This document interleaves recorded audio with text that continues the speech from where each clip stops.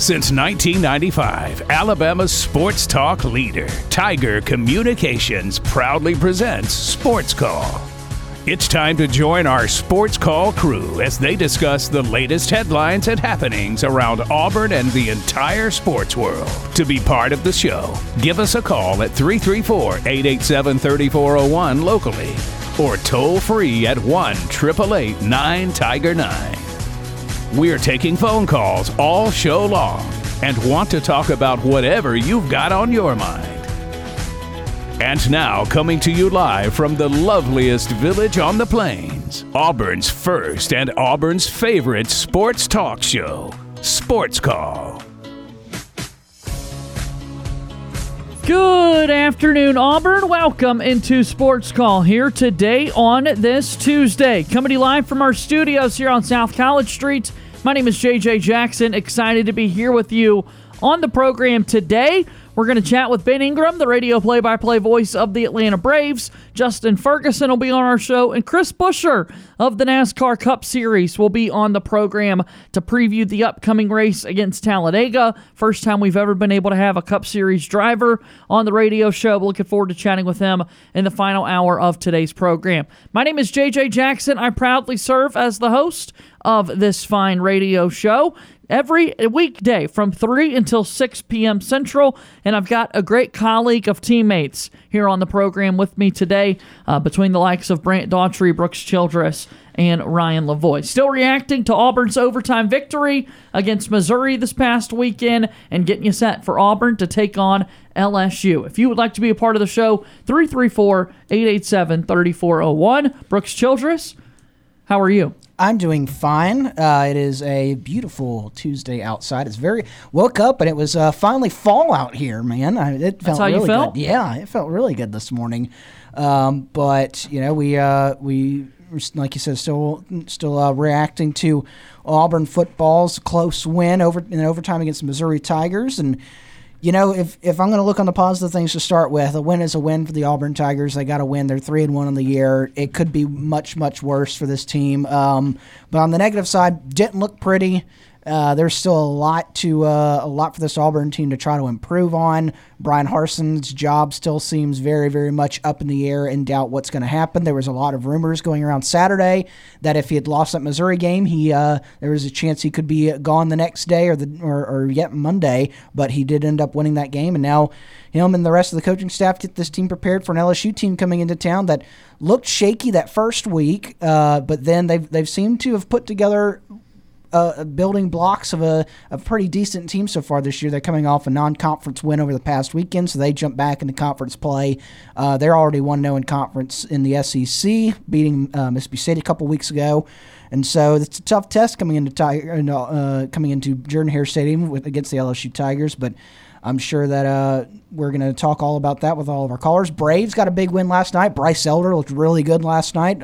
First complete game shutout and under 10 career starts since 1990, I believe, was the stat thrown up there. So big win for the Braves, and especially because the Mets were idle yesterday. You gain a half game on those New York Mets, and now you've set yourself up to continue to stay right there where you need to be going into this weekend series with the Mets coming up here on Friday. And I can't wait to talk to all of our callers and all of our guests. It's going to be fun. Yeah, you got a lot to discuss here on the program today, running around all the bases here on Auburn's first and Auburn's favorite sports talk show. Mr. Ryan Lavoie, greetings to you, sir. I hope you're doing well.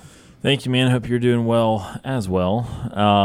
I am, definitely focused on sports, but I'm also focused on weather right now, too. And the hurricane that's about to hit Florida, Hurricane Ian, and tracking that and hoping that it does not do very big damage in the Tampa area.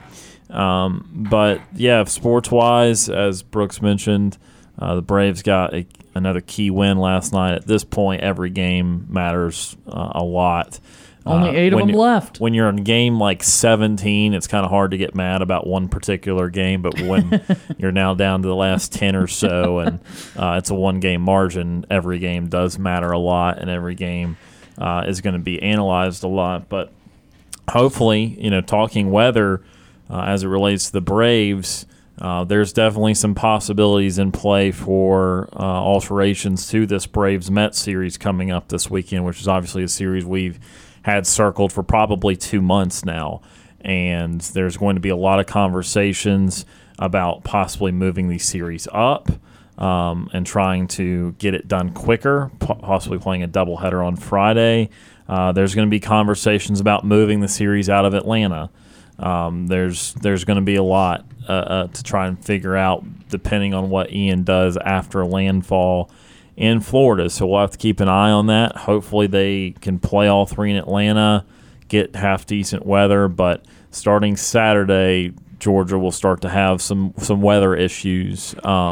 And obviously baseball's a sport that can take on less water than some of the others. So, it is something to watch out for. And then Auburn-related, obviously glad Auburn did win, but it did not look good. It does not bode well for the rest of the season.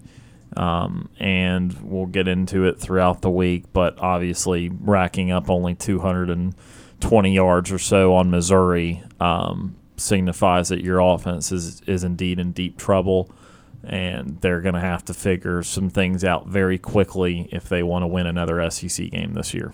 Brant Daughtry's here with us as well. Brant, good to see you again today, sir. Yeah, man, I was on the show yesterday, and my opinions haven't really changed, and these guys kind of hit the nail on the head, and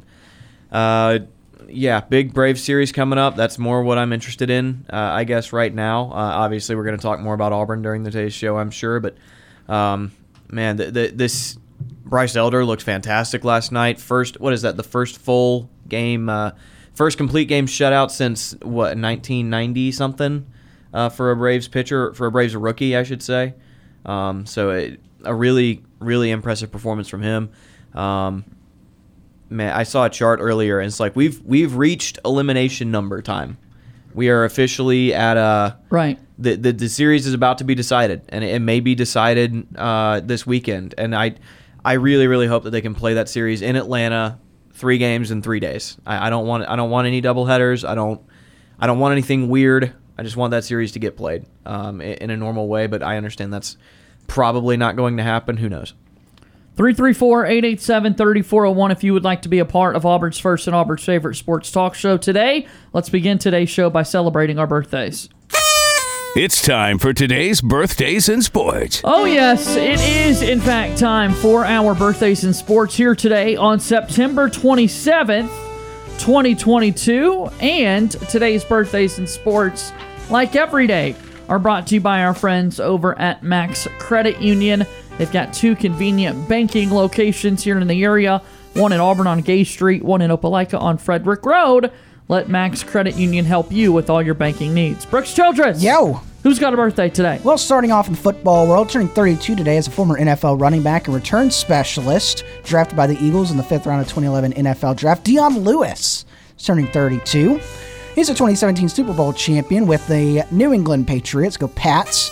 Played for the Eagles, Browns, Colts, Patriots, Titans, and Giants. Played 2 college basketball seasons at Pittsburgh. Go Panthers.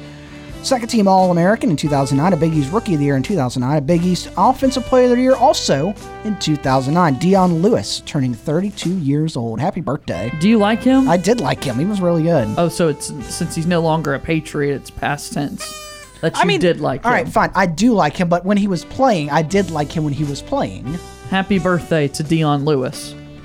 Turning 57 years old today in the basketball world is an NBA head coach currently for the Golden State Warriors. He's also a former NBA point guard. You guessed it, Steve Kerr's birthday. He's a 5-time NBA champion as a player, 4-time NBA champion as a head coach. NBA Coach of the Year in 2016, a 2-time All-Star Game head coach of the Warriors since 2014. Played with the Suns, the Cavs, the Magic, the Bulls, the Spurs, and the Trailblazers. Played 5 years of college basketball at Arizona. Let's go Cats, but missed 1 due to injury. Number 25, his number, retired by Arizona. He's a 2-time first-team All-Pac-10 as well. Steve Kerr is turning 57 years old today. As the new basketball season gets up and rolling, happy birthday to Mr. Steve Kerr. As you said, Brooks, I think he's trying to defend an NBA title. He is. That his team won a season ago. So happy birthday, Mr. Kerr. Happy birthday indeed. Turning 27 years old is an NBA center for the Dallas Mavericks. Christian Wood is turning 27. Signed with the 76ers in 2015 as a UDFA. That's undrafted free agent for those out there. Has since played with the Hornets, the Bucks, the Pelicans, the Pistons, the Rockets, and signed with the Mavericks back in June. Picked up G League honors in 2018 and 2019 during stints in the minors. Played 2 seasons at UNLV. Let's go Running Rebels. First team All Mount West back in 2015. Christian Wood turning 27 years old. Happy birthday, kiddo. And then, of course, in the basketball world, the last basketball birthday to go was turning 37 years old today. It's a former NBA shooting guard, a current executive with the Oklahoma City Thunder, Anthony Morrow, turning 37. Three-point shooter, signed with the Warriors in 2008 as an undrafted free agent. First rookie to ever lead the NBA in three-point percentage back in 2008 and 2009. Played with the Warriors, the Nets, the Hawks, the Mavericks, Pelicans, the Thunder, and the Bulls. Played 4 years of college basketball in Atlanta at Georgia Tech. Together we swarm. That's Anthony Morrow turning Happy 37. birthday, Anthony. And then finally, your final birthday of the day in the soccer world, turning 30 years old, is a midfielder for Arsenal and the Swiss national team, Granit Xhaka, turning 30 years old. He's a 2-time FA Cup winner in 2017 and 2020. Previously played for Basel in the Swiss league and Borussia Mönchengladbach. Yes, indeed. Say that 3 times fast in Germany. Was over 100 career appearances for the Swiss national team. He's a former club captain of Arsenal. Granit Xhaka turning 30 years old. Happy birthday to you. Happy birthday to Anthony Morrow, Christian Wood, Steve Kerr, Dion Lewis, and of course, it's your birthday. Happy birthday to you. Birthdays in sports brought to you by our friends over at Max Credit Union. Let's take our first time out of today's show. When we come back, we're going to have your phone calls. 334-887-3401. That happens right after this here on Sports Call.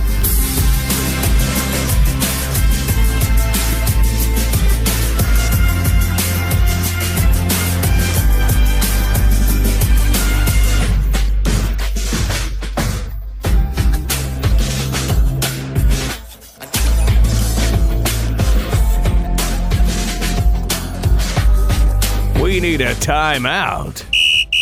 Sports Call will be back after this quick break. I'm Corey Grant, former Auburn football and NFL running back, and you are listening to Sports Call on Tiger 95.9.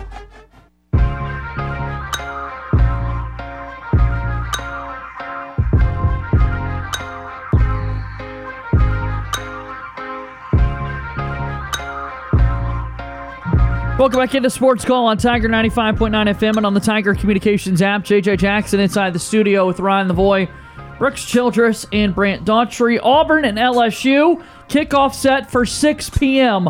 on Saturday night. Come see us with the Southeastern Land Group, a tailgate starting at 2 p.m.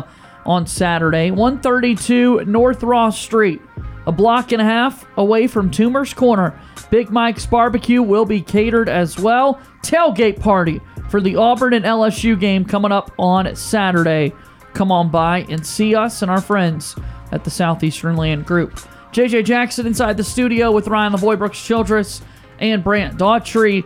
Saw this a moment ago from Auburn football as they want you to know that from Pro Football Focus, the 4 highest graded cornerbacks so far this season, the top 2 Auburn Tigers. Jonathan Jones, the highest graded cover corner this year with an 85.6. Jamel Dean of the Tampa Bay Buccaneers right behind him, 85.2. The Rams, Jalen Ramsey, 82.3. And the Carolina Panthers, J.C. Horn at 81.3. So shout out to some of those former Auburn defensive backs making plays. And Brooks, we were talking about on Sunday all the turnovers we've seen from Auburn football players that, we talk about the turnover battle on the college game, but if we could count in former Auburn football players making turnovers, Auburn would be in a good spot so far this year. I think they'd be positively, very, very much so in the plus. Jonathan, you mentioned Jonathan Jones of the New England Patriots, my New England Patriots. He got a pick and a forced fumble on Sunday in that game versus the Ravens, even though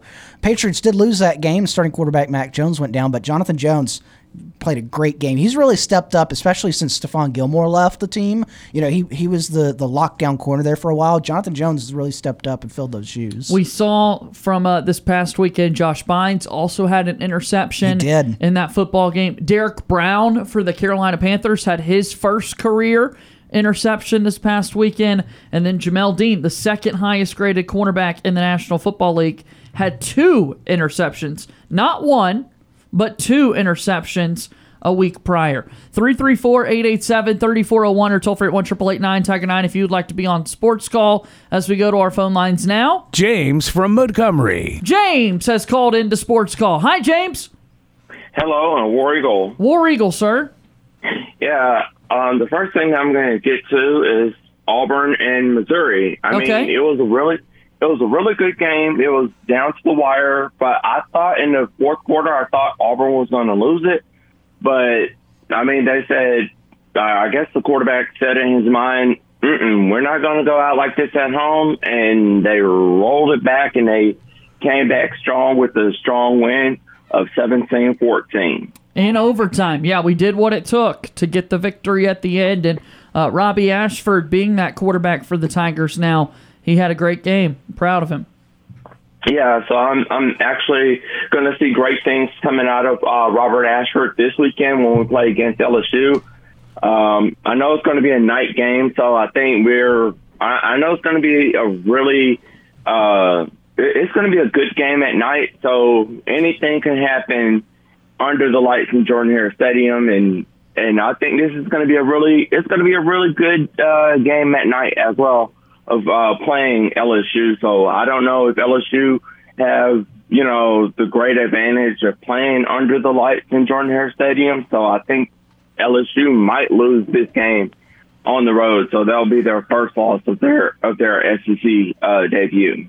As we saw LSU the last time they came to Jordan-Hare Stadium, TJ Finley was the quarterback for LSU, and that was a talking point this week for Derek Hall and some of those defensive guys. The last time we played LSU in Jordan-Hare, TJ Finley was the quarterback at LSU, and now he's on the Auburn roster.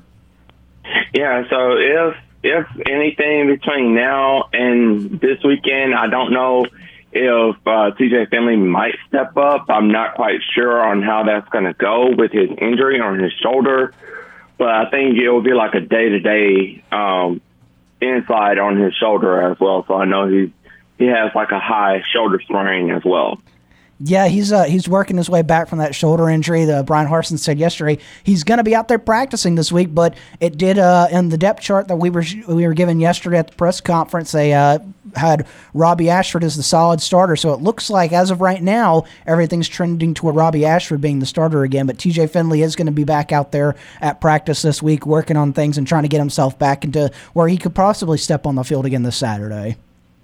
Yeah, so if Robert Ashford is our starting quarterback, I mean, with TJ Finley being out in a medical injury, I mean, can't the doctors on campus actually look at that and determine if it's okay, before sending him out there? Because if they don't look at that medical issue and they just send him out there, it's gonna actually put more injury. It's gonna put more pain to the injury that he already has. Yeah, they're going to take care of him. They're not going to let him play unless he's fully able to play and that sort of thing. But, it's not TJ Finley anymore. It's Robbie Ashford. He is the quarterback for Auburn moving forward, and we're going to fully support him because, man, he can really run and do a lot of things with his legs. Yeah, he can, and I hope I'll see great things coming out of Robert Ashford this weekend as well.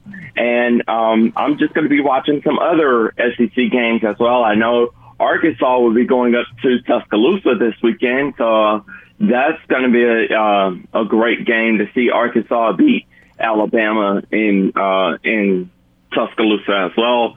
And I'm just going to see how these 8 games that we have left on our schedule and seeing if these 8 games will be all wins or what to be determined before now and Iron Bowl weekend. We got to play a lot of football left to see how those games are going to go. And Arkansas will be the home team this weekend, taking on Alabama. That should be a really fun football game as well. Any final thoughts for us, James? Well, I don't have any final thoughts, but the only final thought that I would actually have is for the upcoming bowl weekends that are going to be coming in real soon. I know Troy won their game over the weekend, so they punched their ticket into the Community Bowl. And this Saturday, I'm actually watching Toledo and seeing if they're going to punch their ticket into the Community Bowl. Yeah. This coming up December as well. So I'm hoping that those two teams will actually meet up in Montgomery, Alabama. Long way to go until we get to bowl season, that's for sure. And we'll get your last thoughts on the Dallas Cowboys, because your Cowboys played Monday Night Football last night. Yes. I almost forgot about my Cowboys. I am excited of Cooper Rush, and they're saying that Cooper Rush is doing a really good job. So with week 4 coming in, this is going to be a hard test for Cooper Rush. So I'm just going to see how Cooper Rush is going to, how is he going to react at home when we play against the Washington Commanders. So I don't know if it's going to be a win or if it's going to be a loss with Cooper Rush. So I'm still looking at Dak Prescott and seeing if he'll come back in week 5 when we play against the Super Bowl champion Los Angeles Rams. So that is to be determined on that one as well. No doubt about that. We'll see what can happen when Dallas gets back on the football field this upcoming Sunday. James, we've got to get to a break and chat with Ben Ingram from the Atlanta Braves Radio Network, but we look forward to talking to you on tomorrow's show, okay? All right, sounds good. And War Eagle. War Eagle, indeed. That's our good pal James from Montgomery joining us here on Sports Call. As we said, we'll take a quick timeout. Ben Ingram will join the show, and then later more of your phone calls. Coach from Kathleen joining us here in just a little bit on the show. Sports Call, Tiger 95.9 FM.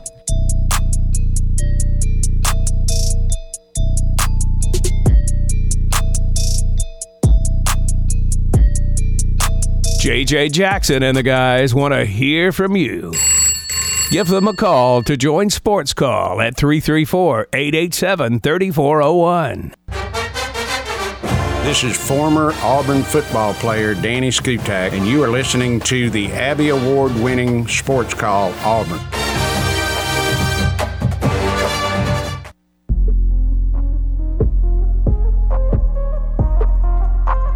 Welcome back into the program. You're listening to Auburn's first and Auburn's favorite sports talk show. This is Sports Call, Tiger 95.9 FM, and on the Tiger Communications app.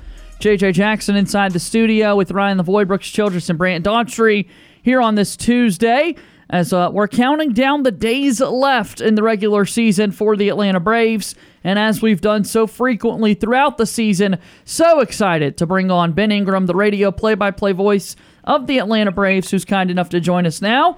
Ben, thanks for the time as always. How are you on this fine Tuesday?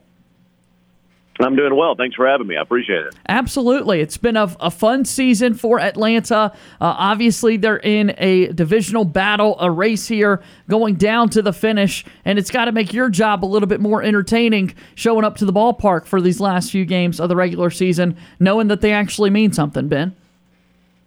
Yeah, it's very exciting.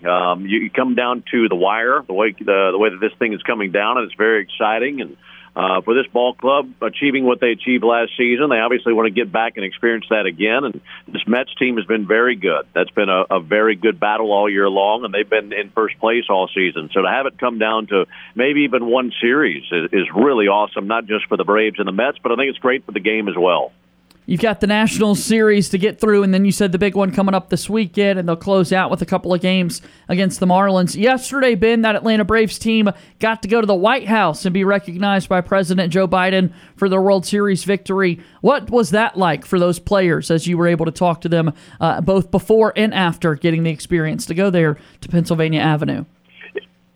Yeah, I think for all of us, it was very overwhelming, and it was a major honor. And we rolled in there about 9:30, 10 o'clock in the morning, and the entire experience from the time we stepped into the White House to the time we left, about 1:15, 1:30, was like nothing any of us had ever experienced.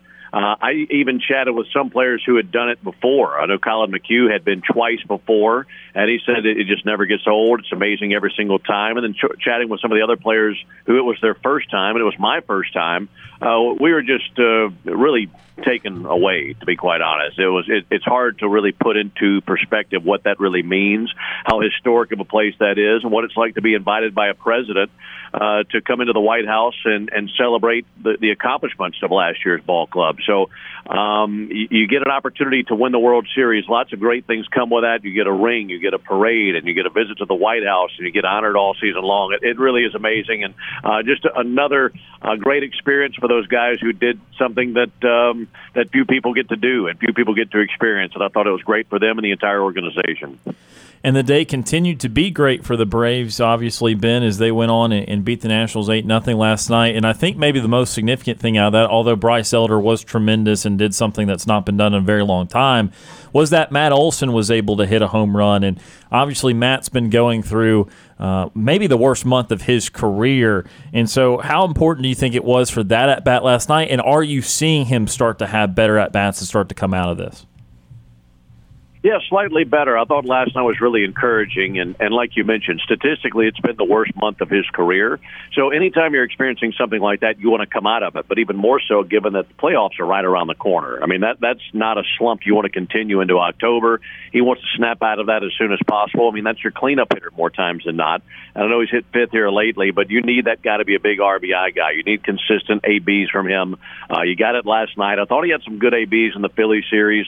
So to see him come around the way that he did, I thought that was great. He hit a changeup later in the ball game that was a big base hit as well. So I think it's just getting his timing down more than anything. I know he's been tinkering with his mechanics of his swing, tinkering with his stance as well.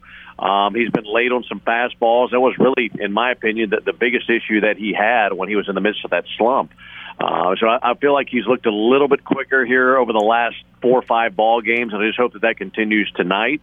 When it comes to him, I thought it was really funny when it comes to Olson, Ozuna, and Arcia. Those 3 guys did not go to the White House yesterday. Obviously, Matt Olson wasn't a Brave, and Ozuna or Arcia was not on that team last year, and Ozuna was injured most of the season. I thought it was funny that after the game the night before with the 11-inning game and then the early wake-up call to go to the White House, it was comical to me that the 3 guys who went deep were 3 guys who got their rest and had a normal day and didn't go to the White House yesterday. Maybe they were the secret weapon, and Matt was part of that. So it was good to see, and you've got to have his bat hot. That's a bat that you're relying on down the stretch to beat the Mets and in the postseason as well. So that's been a good uptick in his swing and his statistics.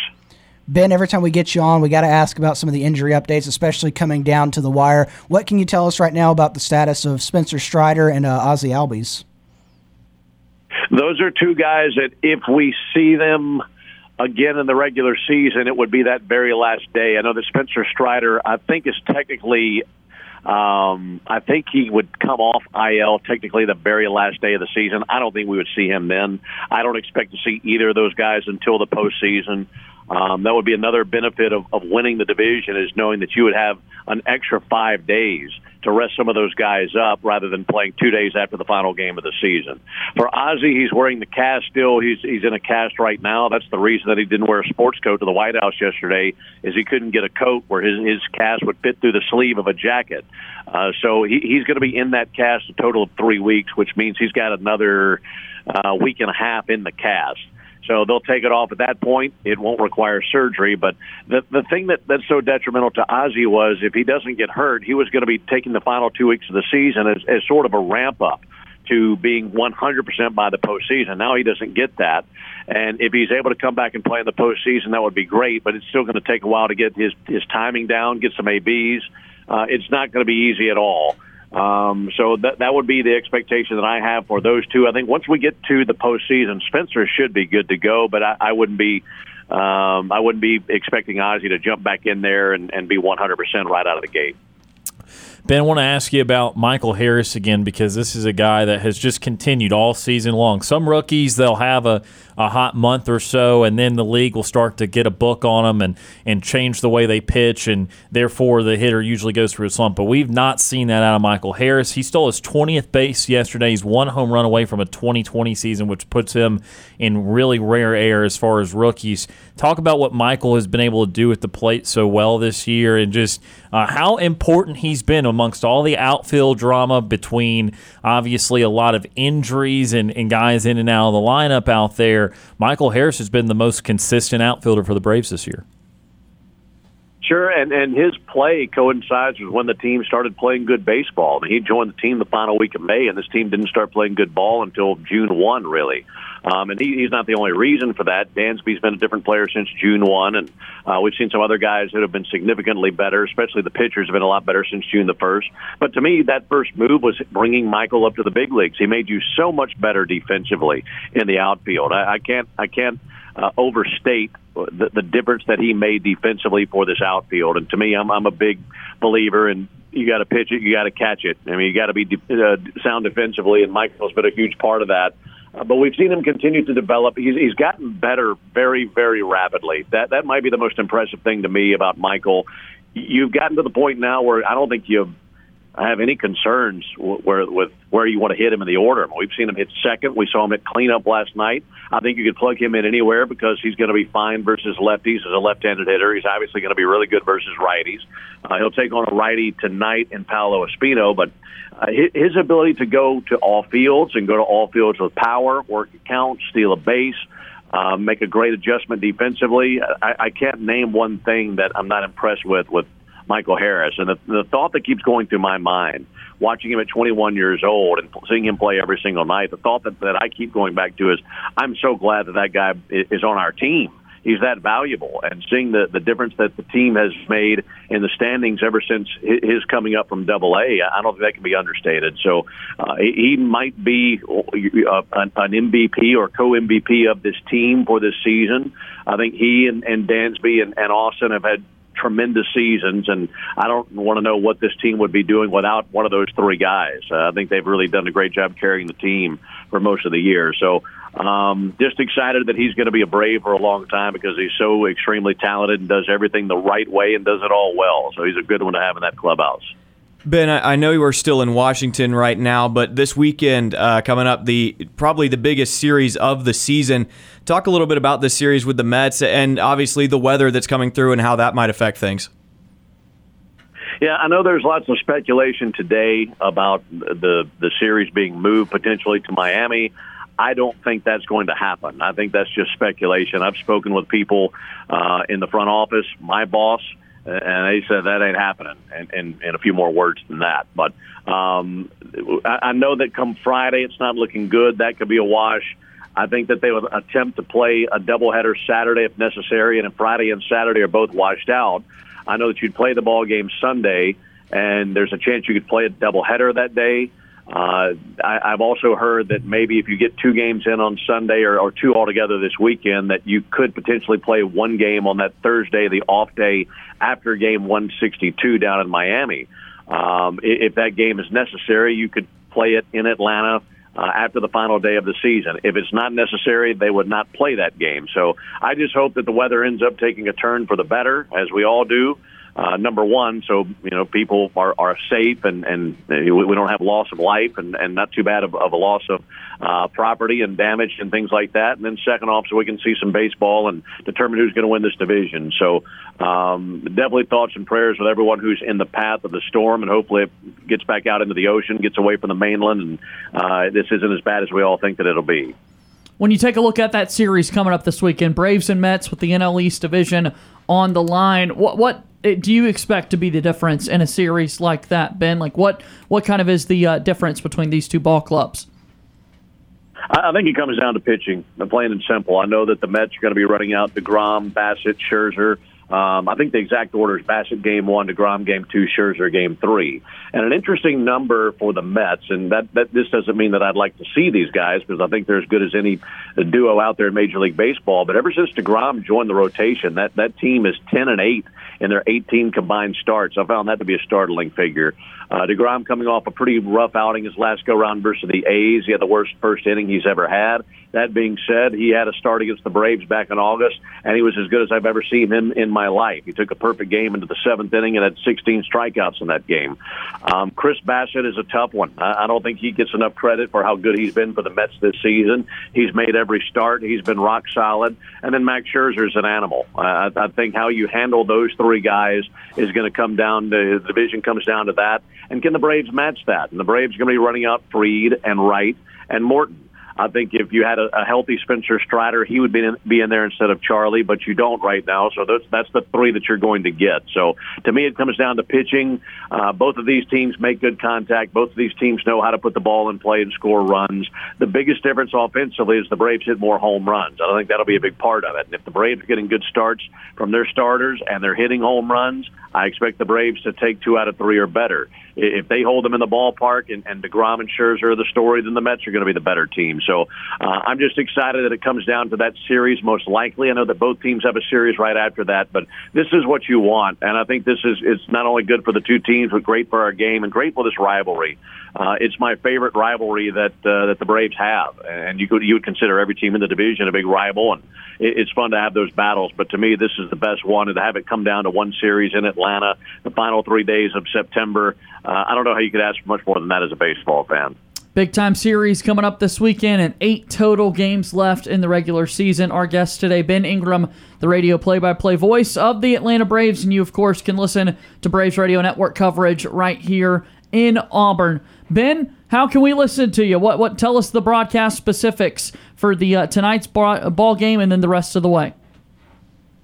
Sure. Obviously, on the full Braves Radio Network, so that's roughly about 150 stations, and I'm sure you can get online and find out the flagship closest to you. Also online with the MLB app or the 680 The Fan app, which is our flagship station in Atlanta. That's a free application that you can download and find us right there.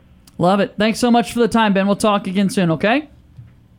All right. Thank you, fellas. I appreciate it. That's Ben Ingram joining us here on the program. And, of course, you can listen here in the Auburn and Opelika area on AM 1230 WAUD. A lot of good baseball games coming our way here down the stretch for the Bravos. Let's take our final timeout here of hour number 1. Coach from Kathleen, he's been waiting. We'll chat with him coming up after this here on Sports Call.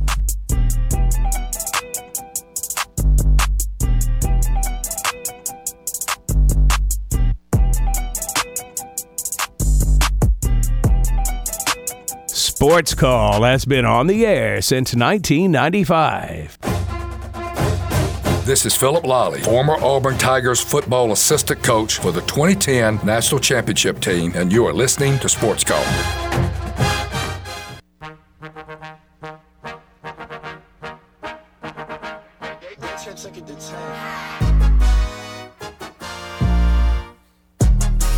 All right, welcome back in. Sports Call, Tiger 95.9 FM and on the Tiger Communications app. JJ, Ryan, Brooks, and Brant here inside our studio. Our thanks again to Ben Ingram, the radio play-by-play voice of the Atlanta Braves, for joining us on the show as he does each and every Tuesday. Still on today's program, Justin Ferguson of the Auburn Observer, and we chat with Chris Buescher in the final hour of Sports Call here.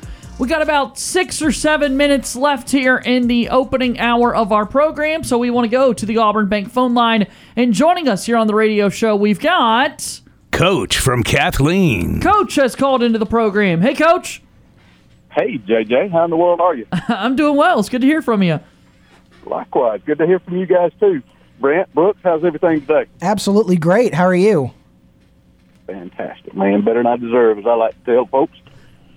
I hate to follow Ben Ingram because he's such a – I mean, that's a highlight, man. That's a big get for you guys, being able to get him on the show on a routine basis. That's big. So congrats to you guys for that. Absolutely. And we love our Braves, and they're in a big run here.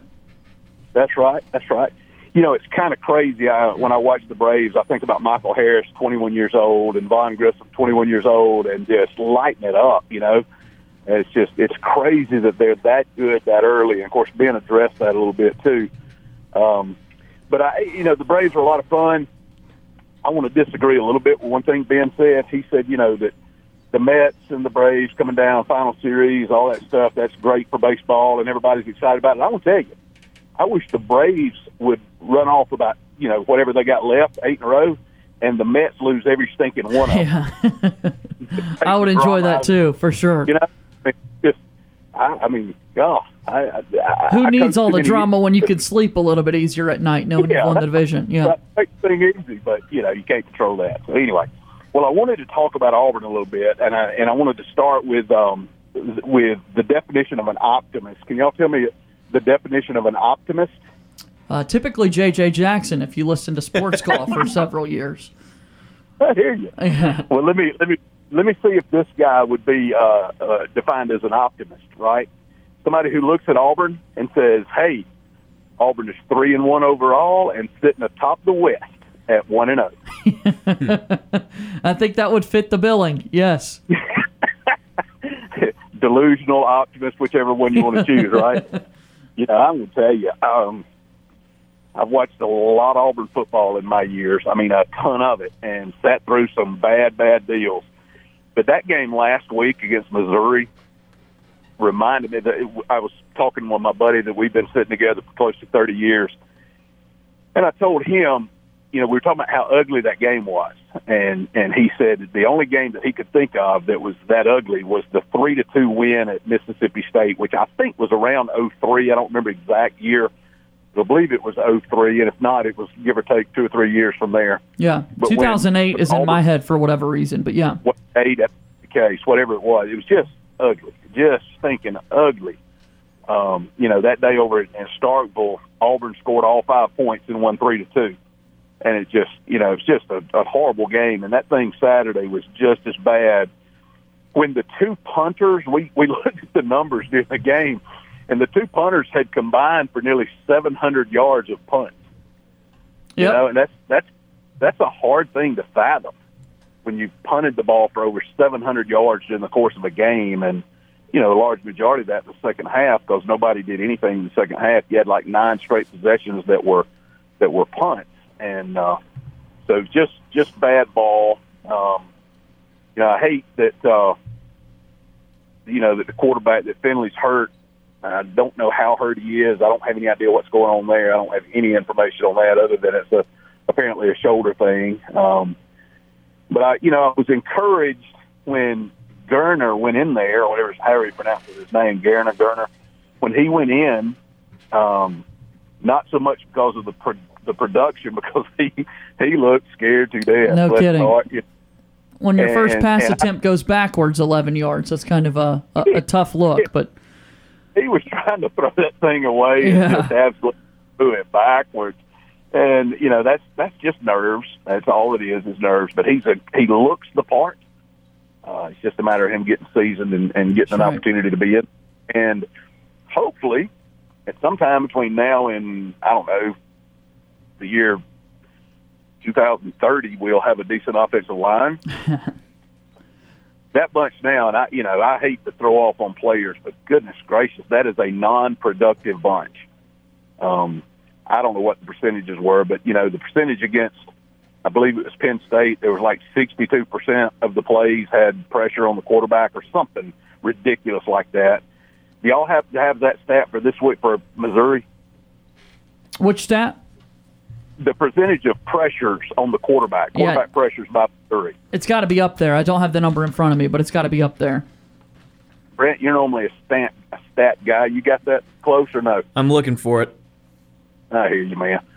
Well, while you look for that, it's just, and I found that interesting against Penn State that 62% of the plays had pressures or something along that line, and I didn't even know they kept that stat, but it's just horrendous when you think about it, that a guy's taking a snap and absolutely running for his life, and it's just not productive. So anyway, what about the rumor about the new about a potentially new athletic director? Have y'all heard anything on a new AD for Auburn?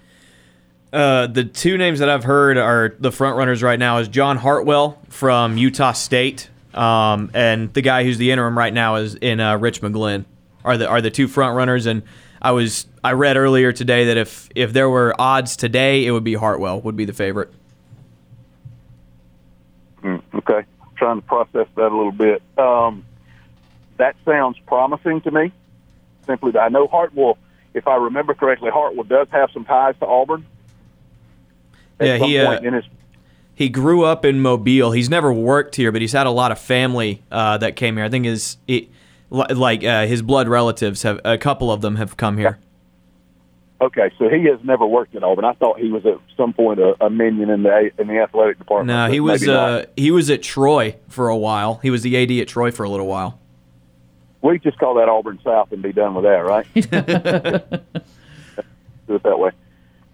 Very cool. Well, guys, I won't keep you. I just wanted to chime in, and following Ben Ingram, like I said, is a tough order. But I wanted to find out, the biggest thing was the question about the athletic director, because I had heard some rumblings about a guy from Utah, and I figured it was him, but I wondered if what you guys had heard. So anyway, thanks for taking my call. Y'all have a wonderful day, and we look forward to talking next time. Absolutely. Same to you. Thanks for the call. That's our good buddy, Coach from Kathleen, joining us there on the radio show, and it brings us to the end of hour number 1 of Sports Call. A lot of good stuff there discussed. Your thoughts are always welcome. 334-887-3401. Alongside Ryan Lavoie, Brooks Childress, and Brant Daughtry, my name is JJ Jackson. 1 hour in the books, and we're rolling.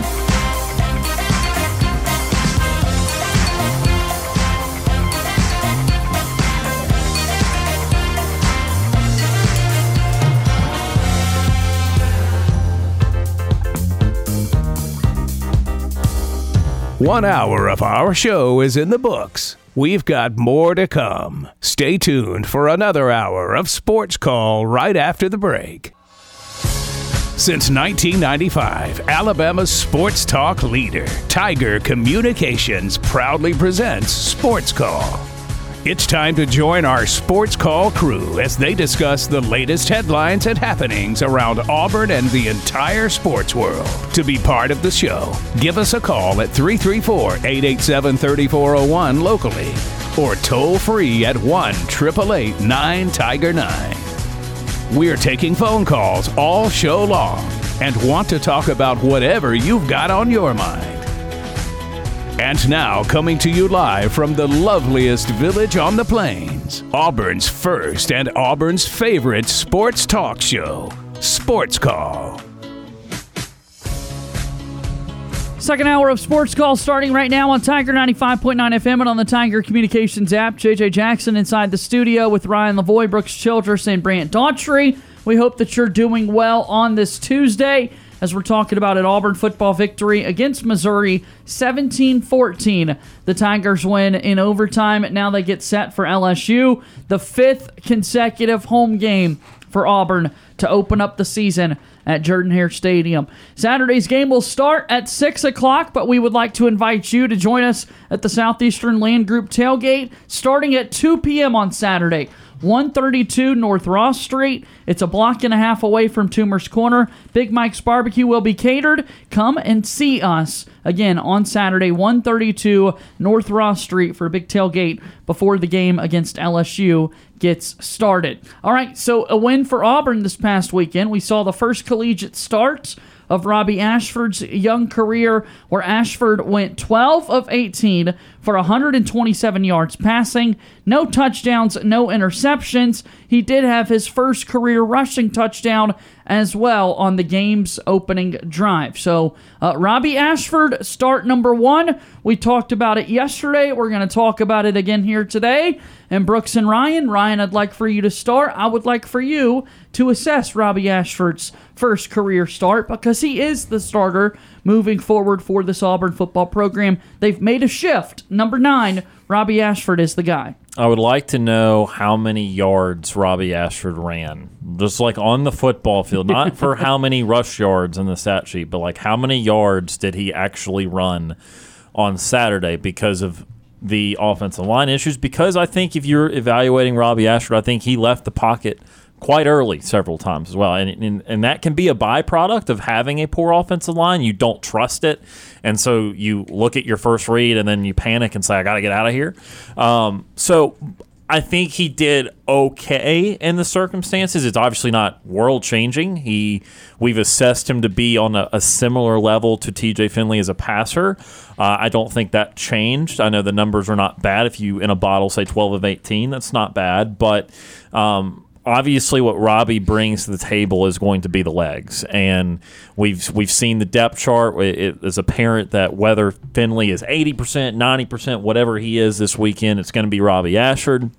And I think it's an attempt to just try and get some continuity and try and stick to one guy. I think we've heard from a lot of people the two quarterback system is obviously very difficult to get it to work, and we've even heard TJ Finley, not really respond to it well when he kind of had some comments that kind of questioned, he'd be always surprised to be taken out of the game at moments, and to be honest, I didn't think the usage of it was very well. There's some very puzzling moments.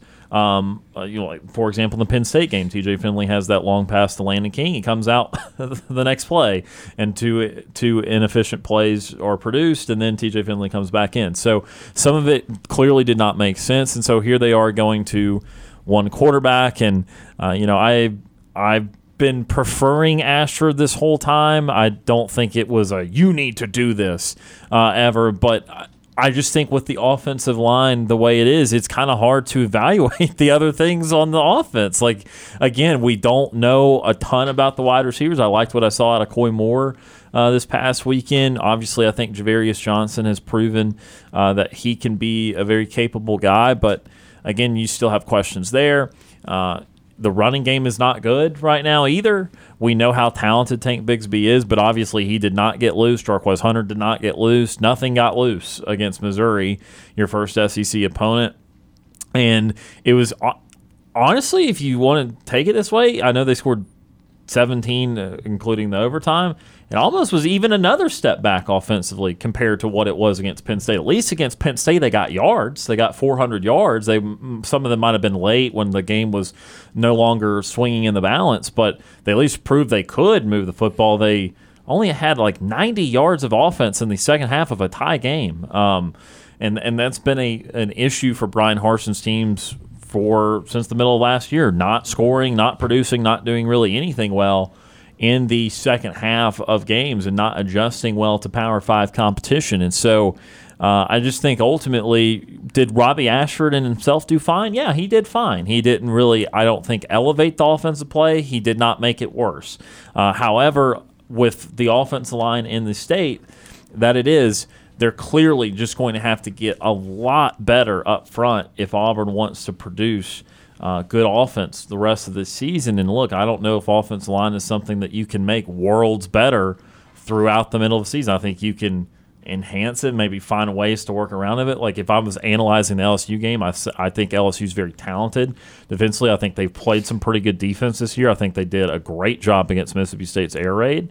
But I think LSU is also a very aggressive team. So if I'm Auburn, if I'm the offensive staff, I'm looking at ways to use their aggressiveness against them. I think that's your best bet. You know what teams are going to do. They're going to try and bludgeon you up front because they know they can. So how do you as an offense react to that? How as an offense do you try and work around that? There's not a lot of answers to that question because offensive line is very important, and that really has to do with everything that you do offensively. But that's going to be the key is you're married to a poor offensive line. You might be able to make it a scotch better here and there, but you're married to a pretty bad offensive line. So what can you do as an offense to get anything out of the offense you can, knowing that you're bad up front?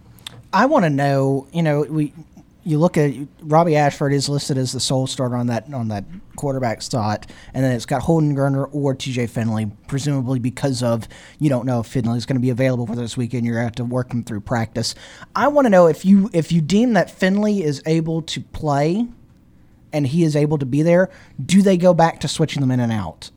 And I don't know, because we looked at, Harsin was asked going up through the season, through the first part of the season until Finley got hurt. Hey, do you want to name a normal? You've got Finley listed as your starter, but you keep switching these guys in and out. Do you want to keep going with the two quarterback system? And he was kind of non-committal with it. He was like, well, we're doing whatever. Everybody's competing. We're doing everything that everybody we're doing what we think's best, and everybody's competing. And then this past weekend, you saw Robbie Ashford, TJ Finley not available. Robbie Ashford is the starter. And they really didn't go to Holden Geriner until Robbie Ashford got hurt. They were not about to switch him in and out. So that, that tells you a little bit that they like, kind of like both of those quarterbacks, Finley and Ashford, about on the same playing field if you're going to switch them in and out. But you obviously didn't have Finley this past weekend. So if Finley is available this weekend, and they deem him, hey, we can, play him a little bit, do they start switching him back and forth again? And, it's, I don't know. I don't have the answer to that. if you believe the depth chart, to me, I read it as no. Because he went with the or with Holden Geriner at second string, TJ Finley or Holden Geriner. And, again, we don't know if TJ Finley actually has a chance to be 100% this weekend or if he's still operating under the assumption he's less than, that he'll just dress but not guarantee the play. But I feel like if you believe in the depth chart, if it's trustworthy to you, you've got to market that as Robbie Ashford is starting, TJ Finley, or if something happens to Robbie Ashford, if he throws a couple picks, if he gets hurt again, then it's TJ Finley or Holden Geriner. But I think that we've got to assume that Ashford's getting all these snaps until his performance dictates that he doesn't. And then, back to what you were saying, you've got to make it work with this offensive line. You want to improve on it as the season goes on. You want to make improvements there, but you're down to your third center on the year since you started fall camp. Really, I'm sure you were already working in fall camp. Well, obviously we're not out there. We're not in the practices or in the meetings. I'm sure you were already working through fall camp of Tate Johnson being the guy, because I'm sure it wasn't just one day Nick Brahms walks in and says, "Hey, I can't go anymore. This is it." I'm sure they'd been working through this and everything, and they kind of knew it was going to happen. So you're on your third center. You're technically probably your second center from all the prep you were doing, and it's just it. I don't know what else you can do with that offensive line. There's not at this point, you can't look at it and say there's going to be these vast improvements for the year. I mean, it's not. It is what it is. They can still get something. They can continue to develop this line, but it's not going to get much better than it is right now. It's you've got a bunch of guys out there they're veterans and they should have already been able to gel together, but. When you're going up against some of these defensive fronts, especially coming up this weekend against this LSU defensive front that's pretty good, you've got to have a guy back there in Robbie Ashford that can move around a little bit more. And I'll tell you what, it's going to be a fun game in Jordan here on Saturday night, because you've got a team in LSU that you think's got their feet under them, but you don't know. You really don't know. Let's grab a phone call. All of our sports call callers and guests join us on the Auburn Bank phone line. Auburn Bank has been your hometown bank for over 110 years. Visit them online at auburnbank.com for more information. Your partner, your neighbor, your friend. Member FDIC, Equal Housing Lender, 334-887-3401, or toll free 1-888-9-TIGER-9. Auburn Bank is our proud sponsor of the Sports Call phone line. Joining us now, Anthony from Auburn. Anthony has called into Sports Call. Hello, Anthony. Hello, guys. How you guys doing today? Quite well. How are you, sir? I'm good. Speaking of offensive line, how many returning starters from last year's squad is currently playing now on the offensive line? Of the starters who played last year. Who have started this year, only two. Only two. All right, how many returning lettermen you got that got playing time last year that are back? I'm trying to think. I think there's one more. So three. So there's one guy who got a start in one game last year, and the other two started every game. Now, Will Friend's the offensive line coach, right? Correct. He was offensive line coach last year, right? Correct. He couldn't get anything out the line last year, right? He got better than he's getting right now. Well, he got a little slightly better, but he's not getting anything now, right? No, he's getting very little. I don't see him being back. If Harsin should return next year, I wouldn't bring Will Friend back. There's no need to bring him back because he's already proven he's not going to be able to get anything out of the line. So you got to bring somebody in that can get the job done, that can hit that recruiting trail and bring these guys in. I'm going to tell you, they're just going to continue to do what they're doing, the daily routine, watching film, drawing those plays up on the board, making corrections there on the chalkboard, going out, practice, lining up a scout team, getting the looks, making corrections as they make mistakes, keep on preaching and keep on doing what they're doing to try to develop it. Maybe next year before you see the offensive line play you need, before you get a few more pieces in here, probably out of that portal or somewhere or whatnot. But, it takes time to develop a good offensive line. Nothing can happen overnight. But you got to have the proper coaching, and you got to have something to work with. Sometimes you may not have the best players, but if you can motivate a player, get him to believe in himself. And main thing, if you can get him to believe that you believe in him, that you're dependent on him, that you got to have him to get a job done. Sometimes people will play over the head. So I can't let this man down. This man believes in me, looking for me to get the job done that nobody else can do. I got to step the game up. You know, that's the kind of mindset you got to have sometimes. But, you know, it's pitiful that a team like Auburn, Southeastern Conference, two-time NCAA World Heavyweight Champion, with all the tradition and Heisman winners and national trophy winners and Tracy Rocker and all those people and All-Americans like the legendary Greg Carr, Pat Sullivan, Auburn's favorite son, that you ain't got the talent you need to compete, out here being embarrassed week in and week out. I try to tell y'all, you know, after you play a couple of cupcakes and the quality teams start marching in, that things going to be exposed, and we've seen it. And I'm telling you, this week may be the worst that we've seen so far this season, but we're going to find it out at 6 p.m. Saturday night, live in Jordan-Hare Stadium for all the world to see. I hope it's not embarrassment, but I kind of believe it will be. But I tell you, maybe some of the young linemen they got as the season go on, and if the season becomes lost, then maybe it might be time to look towards some of the younger guys that was brought in this last recruiting class. Start playing them and getting them ready for next year and a couple of years to come down the road. No need to keep on hanging on to somebody that's not going to be able to produce, that can't do this or can't do that. Might be time to cut some scholarships like they do in Division II and the Division I AA. If you ain't produced in a certain amount of time, they think, then they just going to cut you because they don't have the finances to hang on. They got to win, and they got to figure out who they need to do this with and what kind of scholarships. When scholarships are limited, that's just the decisions they make. But who knows? We'll see what goes on. I told y'all my pick yesterday. I thought LSU would be 49, Auburn would be 3. We'll see if that happens. Maybe it will, maybe it won't. I appreciate it. Y'all have a good one. Thanks, Anthony. Good to hear from you. That's our buddy Anthony from Auburn joining us there on the program. And, yeah, there's no denying it. The offensive line does need to take a step forward for the Auburn Tigers.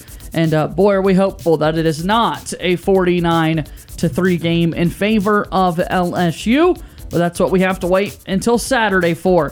Quick timeout. Sports Call continues in a moment.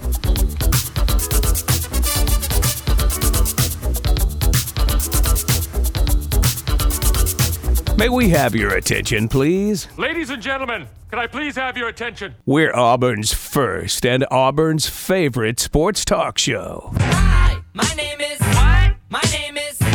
My name is... Sports Call on Tiger 95.9. Now back to Auburn's first and Auburn's favorite sports talk show, Sports Call.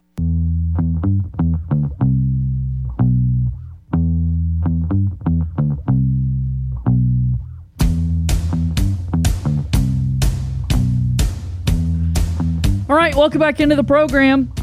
Tiger 95.9 FM and on the Tiger Communications app. JJ Jackson inside the studio with Ryan Lavoie, Brooks Childress, and Brant Daughtry. We got about 6 or 7 minutes left until we chat with Justin Ferguson of the Auburn Observer, and we want to get your phone calls. 334-887-3401 as we go to our phone lines. And joining us now on the show, we've got... Ward Dam Steve. Retired Ward Dam Steve, kind enough to join us. Hello, Steve. Good afternoon, everybody, and I'm going to take these last 6 minutes, and that's going to be it, because I want to hear your thoughts on what I believe was probably the most insightful podcast I've yet to hear and see from Mr. Josh Pate on his late kick. Have you seen his most recent take? No, I still need to check it out. What did he have to say? Here's one of his quotes. I can't begin to tell you how stupid that is. What do you think he was talking about, and who is he talking about? If you're bringing it up, something in regards to Auburn potentially and Brian Harsin. I mean, what did he say, Steve? Yes. He has about a 6-minute podcast of this short clip. Anyway, he's referring to first Bruce Feldman making the announcement on CBS. It was on Fox, I think, wasn't it? At their noon kickoff. That if Brian Harsin loses his game, he says inside sources tell him that he's gone. Well, then he plays that part, and then Josh Pate says, I can't begin to tell you how stupid that is. He says, this is not the movie Remember the Titans, where you go behind the bleachers and tell the coach if you lose this game, they're going to fire you. He said, this is not a movie. He said, if you've already decided, talking about the powers that be at Auburn, that he's not the right coach any longer for Auburn, then what are you doing basing it on whether he wins or loses this game? What are you waiting for you to be proven?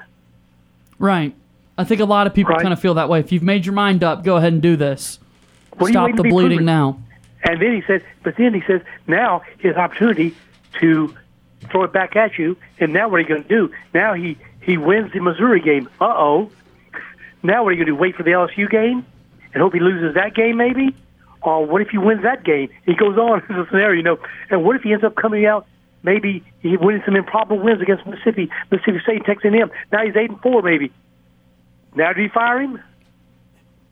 Right. Yeah. No. Now it seems like he's got the chance to save his job, and if you were in a position where you were ready to make a change, go ahead and make that change. We should have done what Georgia Tech did. Already make the change. Right. If you believe and you're convinced, whoever those people are, that he's not a good fit, then what are you, like Josh Pate said, what are you waiting for something to be proven? What do you need demonstrated? You've already made a decision. Why are you waiting? I think the biggest issue here is there are some people who are ready to kick him out. There are some people who never wanted him here in the first place, and there are some people who are waiting and seeing. And that's kind of been the biggest overall issue with Auburn's athletics for a while now, in football, I should say. But the decision makers don't necessarily agree. Well, he said about that. He said if you go with this scenario of let's wait to what happens to the next game, then he says remember this: these same people, he calls them dumbasses. Okay, these same people who are waiting for that to happen are going to be your decision makers about who the next coach is. He said, think about that one. And I don't get it, Brent. Look, what again? Like he said, what are they waiting for something to be proven? Well, what are we waiting on?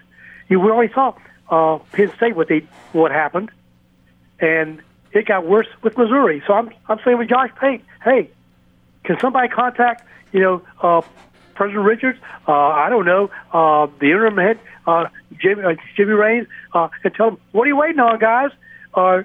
He may screw around and screw you guys and win the LSU game. Then what are you going to wait on? Georgia and Ole Miss.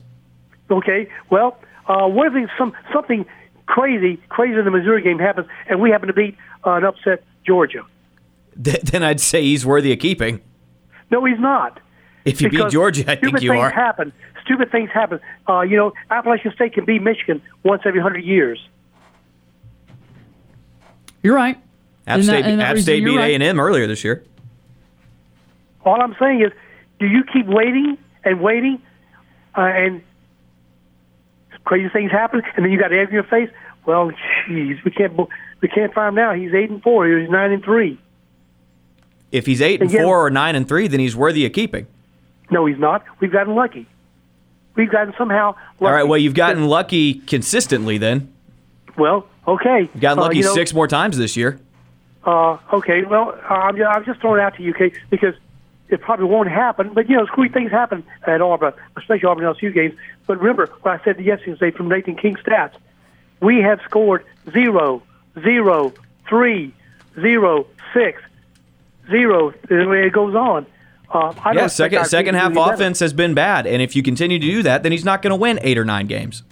Right. But again, why are we waiting, Brandon? That's what I'm saying. Why are we waiting? Because whoever the interim guy is has never been a head coach before, and you want to give him more than 1 week to prepare for a game. Why? Georgia Tech didn't wait. Well, Georgia Tech is not Auburn. Well, maybe we should be. No. We're playing like Georgia Tech. No. We're playing like Georgia Tech, Brandon. Wrong. I'm tired of this. Wrong, okay? Steve.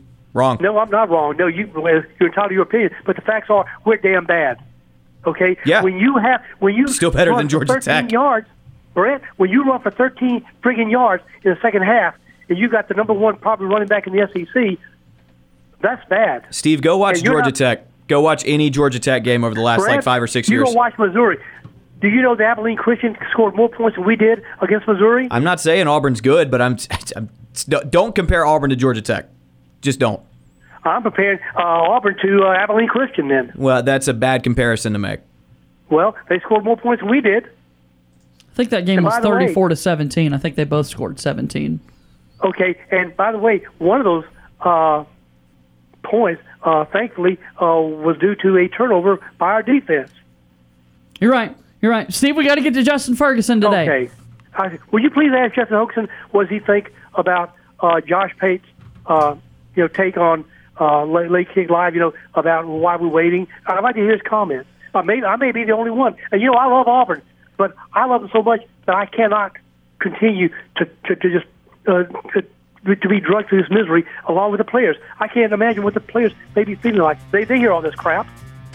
Good to hear from you today, Steve. We appreciate it. Thank you for letting me rave. War Eagle. Have a safe afternoon. War Damn Eagle, no matter what. All right. That's retired War Damn Steve joining us there on Sports Call. Justin Ferguson joins us on Sports Call coming up right after this.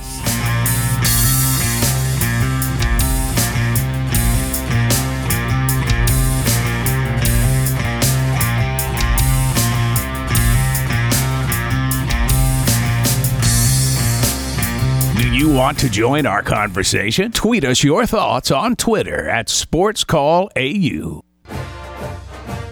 This is Andy Burcham, voice of the Auburn Tigers, and you're listening to Sports Call on Tiger 95.9.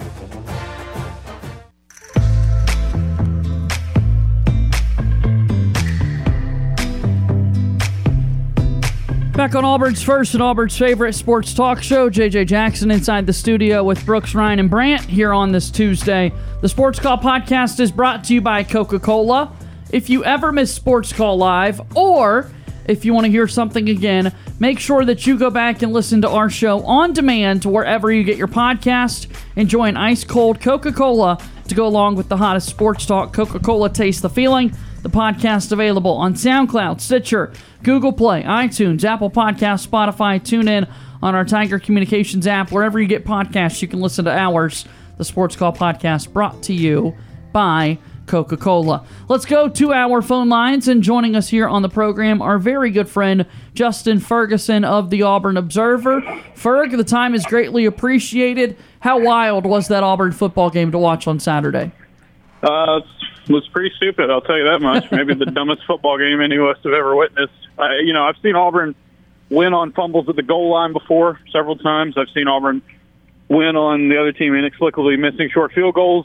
Never the same game that happened, though. So, completely wild the way that all shook out on Saturday. Yeah, and considering, the fumble at the end there in overtime doesn't feel like much of a play is made, and Nathaniel Pete just drops the football, and all of a sudden Auburn's able to escape with a victory.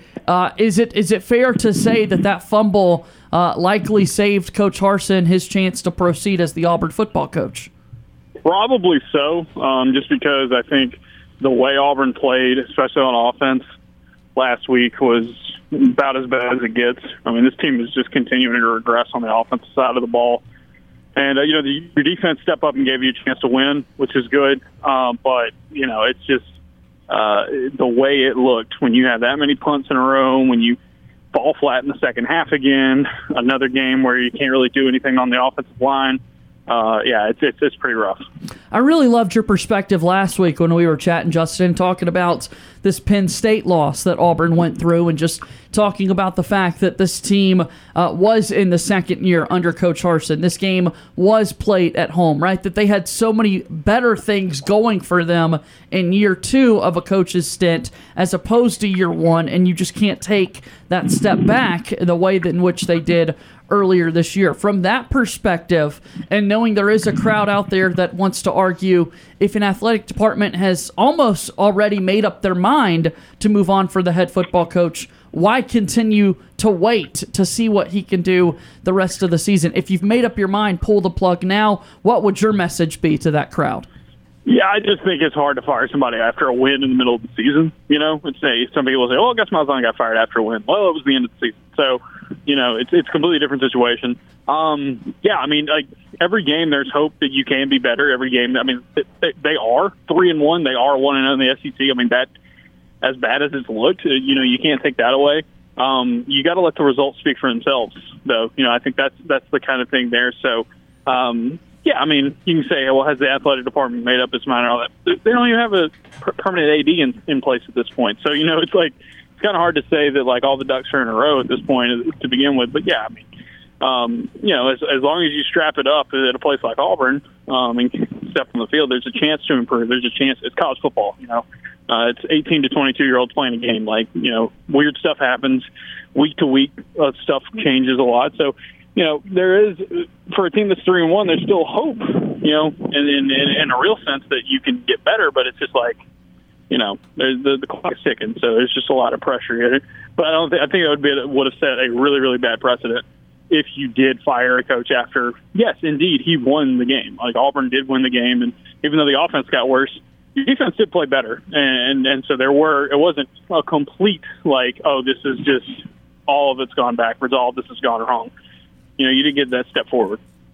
Ferg, it's no secret that the offensive line is struggling right now, and that's a big reason for the struggles that the offense itself has had. So what can Auburn do offensively to maybe mask the weakness of those guys or help them out a little bit? What are some offensive decisions that you'd like to see made to make this offense help out the line a little bit? Yeah, I think you spread it out, kind of manipulate your numbers a little bit more. When Auburn went multi-tight end against Missouri, it really didn't work. They averaged less than a yard a play when they had multiple tight ends on the field.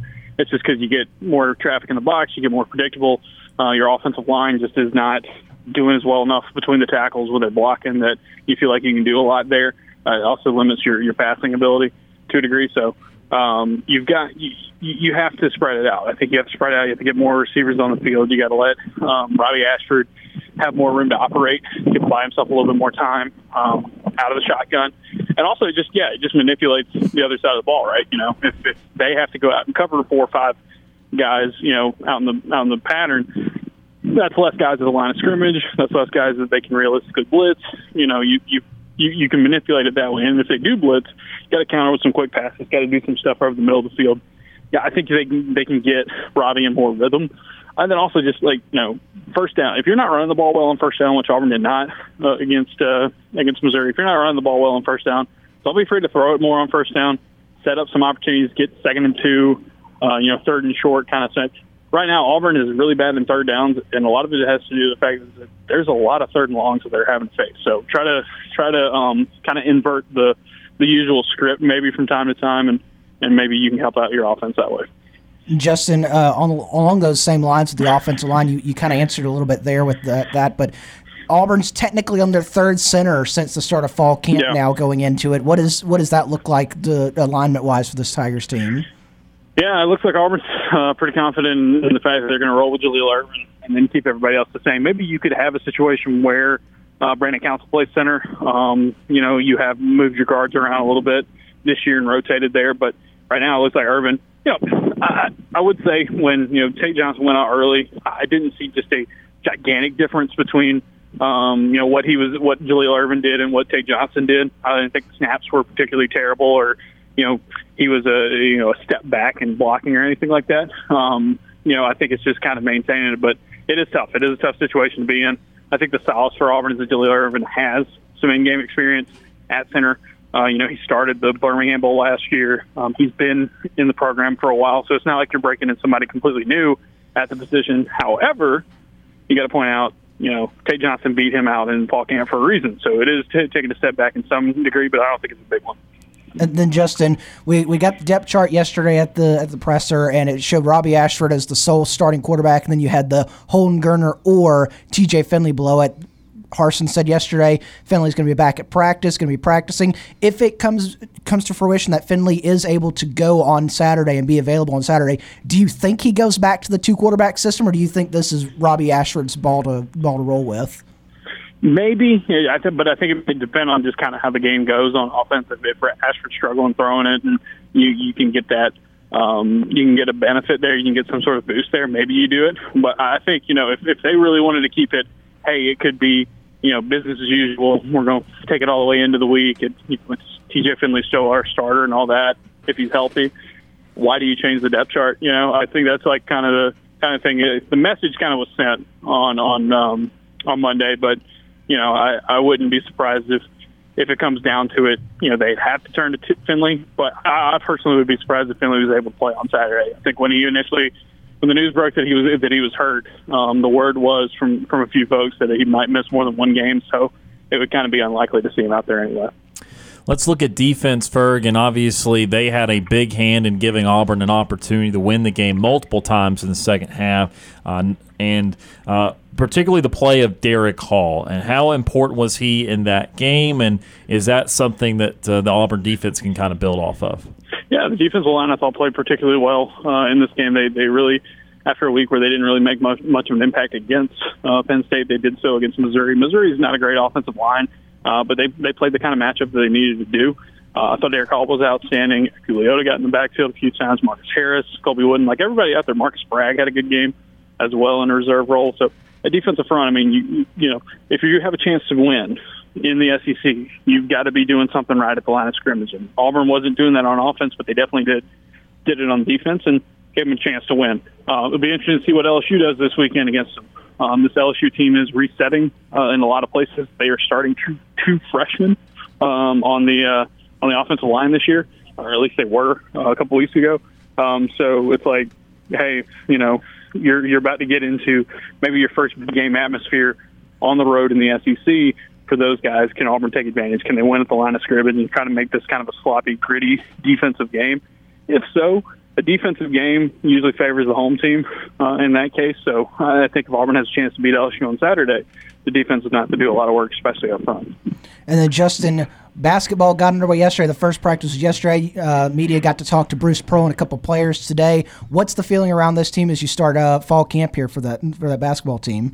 Yeah, this team's a lot deeper than they were last year. I think when you have two All-American talents like Jabari Smith and Walker Kessler, you have to play them a lot of minutes. It might not be that as much of that case this year. I think they're going to feel like they can go deeper on their bench, so they're going to be more physical as a result.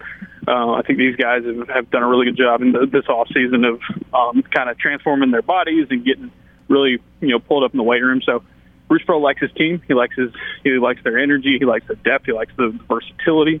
The new guys, the blend of the old guys. It's a team that, you know, last year they hit the reset button from a tough year and then got some elite talent and it all plugged in.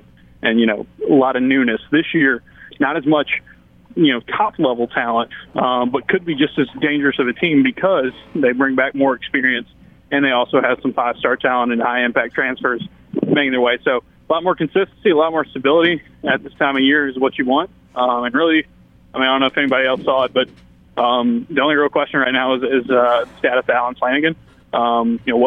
He's currently taking a leave of absence from the team due to what Bruce Pearl called personal family issues. So we'll work through that here in the coming days, and we'll see. But you know, in the meantime, they're going to take advantage of these couple months of practice and really, I think, build up a squad that can go 10 or 11 deep this year and be a handful. I think they're going to be faster and more physical because of it. Justin Ferguson's here with us from the Auburn Observer. You get football and baseball content by being a part of the Auburn Observer community. What did I say? Baseball? Baseball. Basketball. That is embarrassing. I guess I'm thinking about the Braves game. I don't cover baseball. People get mad at me sometimes for that. Yeah. Football and basketball. I am so sorry. I've ruined this conversation at this point. We were going great, and of course, I strike out there. Baseball reference. Ferg, tell me about this new shirt, though, that I see. Mm-hmm. Yeah, so our friends at Home Field Apparel have done our Auburn Observer T-shirts. People have been wanting our Observer shirts for a while, and there was only one place we could go to get them, and that was our friends at Home Field. So go to homefieldapparel.com, search Auburn Observer. You can get it. You can just Google Auburn Observer shirt, and it's one of the first results you can get. And yeah, it's a really cool shirt. I've been a home field person for a very, very long time. So, I can say this as a pro, you're not going to buy a more comfortable T-shirt. You're not going to buy a softer, better fitting, better feeling T-shirt anywhere. And it's got our logo on it. So if you care about that stuff, it's cool too.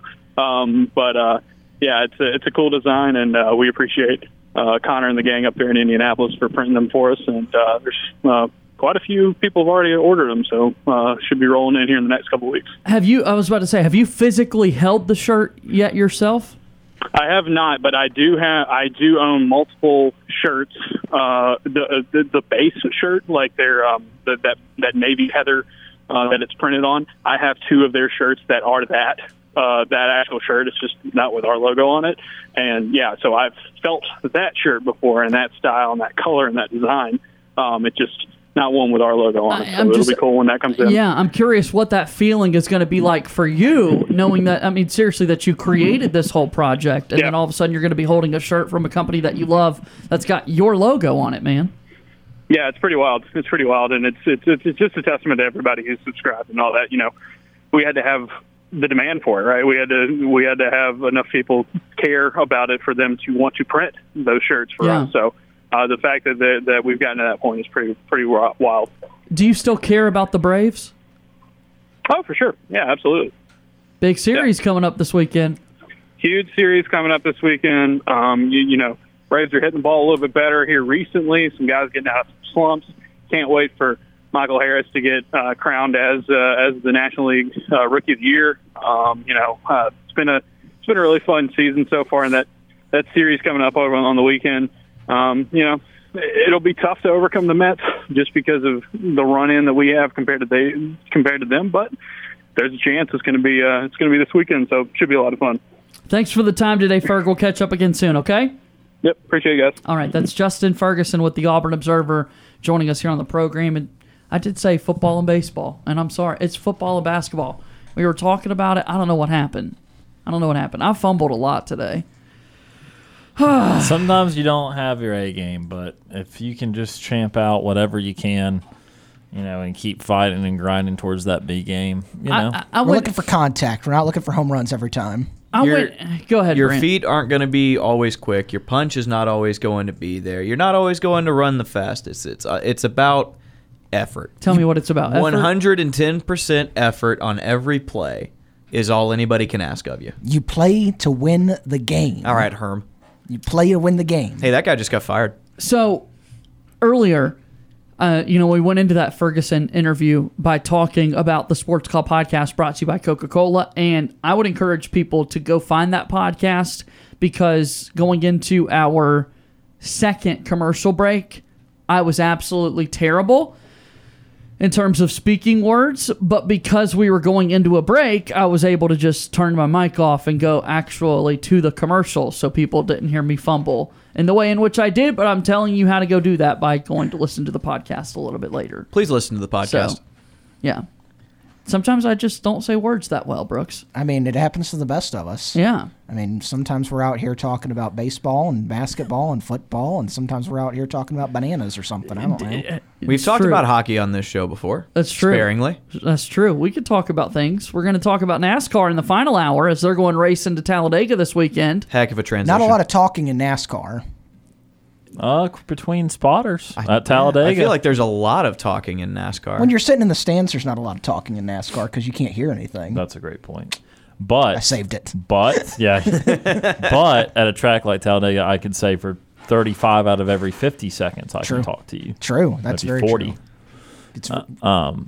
But it is fun to listen to spotters communicate at somewhere like Talladega, because they're always giving you information on how far back the other line is, if it's got a lot of energy, how many cars are in it, when to get over into it if you're leading that line, and that part of it is very useful. People in attendance can tap into those, can't they? Yes, like they get scanners and listen to the spotter. Yep, yeah, exactly. Brooks and I were traveling in a vehicle yesterday, and randomly in the midst of our travels, Brooks said, "Clear high, clear high, clear high."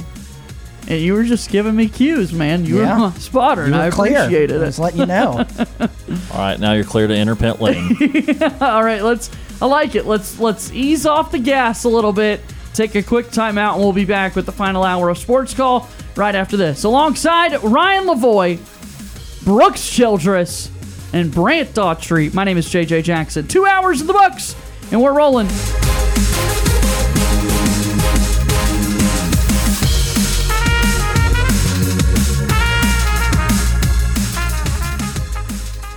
Two hours of Sports Call are finished. Don't touch that radio dial. We've got one more hour to go.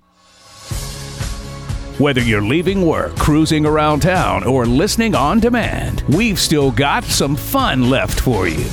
To be part of the show, give us a call at 334-887-3401 locally or toll free at 1-888-9-TIGER-9. Auburn's first and Auburn's favorite sports talk show has been on the air since 1995 and is ready for 60 more minutes of fun. Now, let's get this hour of Sports Call started.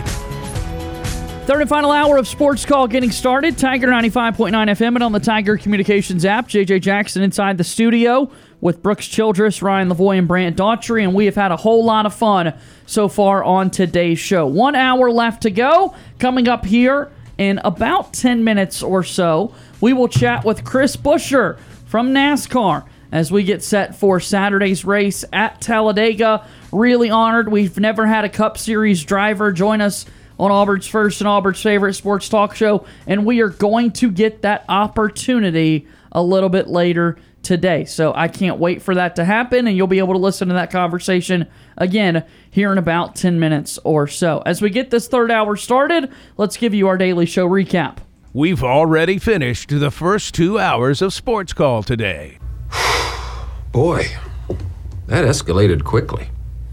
I mean, that really got out of hand fast. It jumped up a notch. It did, didn't it? It's now time for the Daily Show recap. Can you repeat the part of this stuff where you said all about the things? All right, it's our daily show recap. Brooks Childress, what has happened so far on Sports Call today? We've had a lot of great callers on the show today. We've also had some great guests. We started off the show, our first guest, well, I guess started off the show, it was half hour in. Talked to Ben Ingram from the Braves Radio Network. Always great to talk to him. He's up in Washington. He got to be at the White House yesterday. How awesome is that? Pretty amazing. You go from the White House in the morning to a Bryce Elder complete game shutout at Nationals Park against one of your bigger rivals in the NL East last night. A great start to the trip. Braves look to get going again tonight. 6:05 first pitch over on the Braves Radio Network on AM 1230 WAUD. So talked to Ben Ingram early in the show. We also talked to Justin Ferguson just a little bit ago, just right before this last break. Talked to him about all the comings and goings of Auburn football and touched on a little Auburn basketball as they got fall camp practice started yesterday. They're practicing again today. Auburn media got to meet with Bruce Pearl and some of the players earlier today, and so really exciting. We're in the middle of football season, but basketball season's right there on the horizon, and you get to see it a little bit, and I think a lot of people, especially the Auburn fan base, are kind of excited to get to that basketball season the way the football season has started out, and we still got some great show left to come, too, and so stick around. We have another great hour to go. No kidding, we do. We've got a lot of football to break down and discuss so far, with Auburn picking up the victory on Saturday against Missouri and getting set to take on LSU. In the SEC West, we saw a big-time game on Saturday between Arkansas and Texas A&M. The game played in Arlington, and Brant, it was the Texas A&M Aggies that picked up the victory. Yes, it was. Texas A&M was the beneficiary of some of the dumber things I've ever seen on a football field by Arkansas. KJ Jefferson trying to leap from the 7 and fumbling the ball. And then something I've never seen before, a field goal attempt hitting the top of the upright. That's just insane. Like we talked about it a lot on yesterday's show. It was me, you, Cam, Barry, and Tom Peavy. But it's just we talked about it. We've seen probably thousands of field goal attempts in our lifetime. First time I've ever seen that. Probably the last time we'll ever see that. So unfortunate, yeah. I was listening to that game going down to Tampa, and no one could describe what happened. Like, I had to watch it once I got to the hotel because the radio announcer was just like, it hits the upright and it doesn't fall through. And so I'm thinking it's like one of those, like, it goes off the side and tries your to come standard back. doink. Right. And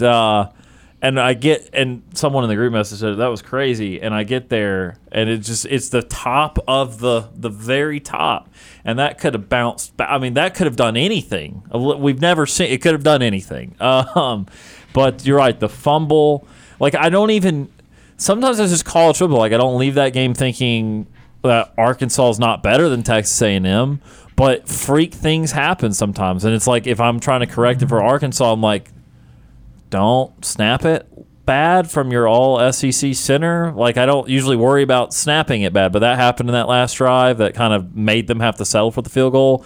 Don't leap from 5-6 yards out and extend the ball unless you're sure you can make it. Like those are not like, those are just human error things. I mean, there's not anything incredibly wrong with Arkansas because of that. But now you got Alabama. You're talking about a season where they got Georgia later. I mean, we talked about someone's going to have to underachieve. I don't want it to be Arkansas because I love Sam Pittman, but not everyone can have the season they want to have, and obviously Auburn's already off to a inauspicious start. So some teams are going to have to lose a little bit more than they hope, but that was a wild game, and I don't even remember why we started talking about it. But we were just recapping last weekend in football. Alabama played Vanderbilt in SEC football. Vanderbilt's gotten off to a good start, and then they played Alabama. Yeah, that was the first points they scored on Bama since 2007. I know they've only played like 2 or 3 times since then, but it means they got shut out a couple times.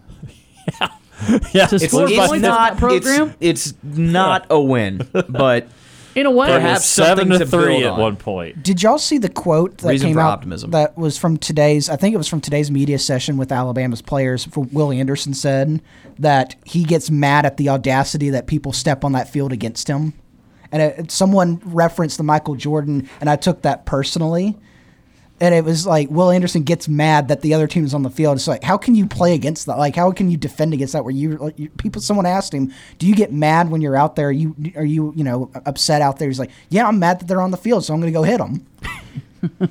Think about that. You have not. He's good. You've not done anything to this man, and you step out on that field, and he's trying to kill you. But it's also like, hey, buddy, if they weren't on that field, there wouldn't be a game to be played. Right. True. You would not be on the field at that point. You would not be able to play, and then you would not be able to do what you're great at doing. So therefore, I think you need them to be out there and then get mad at them for being out there. And I guess he's motivated all of a sudden.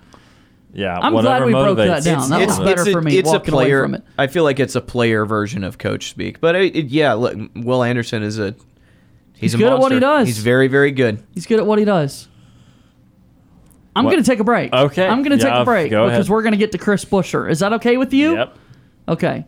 They're racing at Talladega this weekend. Yes, they are. Restrictor plate racing. 190 miles per hour. Yes. Chris Buescher drives the number 17 car. Yep, for Roush Fenway Keselowski Racing. And we're going to chat with him right after this timeout. Alongside Ryan Lavoie, Brooks Childress, and Brant Daughtry, I'm JJ Jackson. Back in a moment.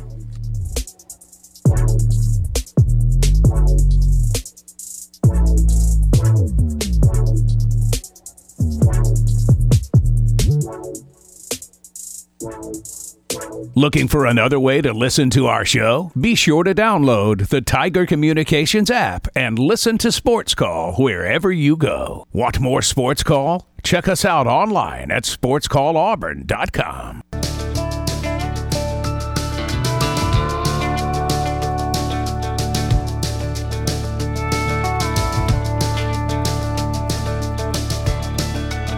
Welcome back into Sports Call Auburn here on Tiger 95.9 FM and on the Tiger Communications app. JJ Jackson and Ryan Lavoie here inside the studio, and so honored and thrilled to be able to chat with Chris Buescher, driver of the number 17 Fastenal Ford Mustang for Roush Fenway Keselowski Racing. He's joining us here on the phone lines. Chris, the time is greatly appreciated. Talladega Week coming back to the state of Alabama. Tell me what that means to you throughout your career. Yeah, definitely excited to head down that way. It's definitely one of those races where we know we're going to have a good shot with our RK Mustangs. Both of us have good speed and going to be in a good place there. So looking forward to getting down and getting after it and hopefully picking up another win. And Chris, obviously the Texas race was wild last weekend, but just before that you picked up a win at Bristol Motor Speedway, and it was the first win for Roush Fenway Keselowski in a long time. Talk about what that win meant to you personally, but also to the organization. Yeah, that was a huge one. I guess that's for me. Bristol is my favorite racetrack.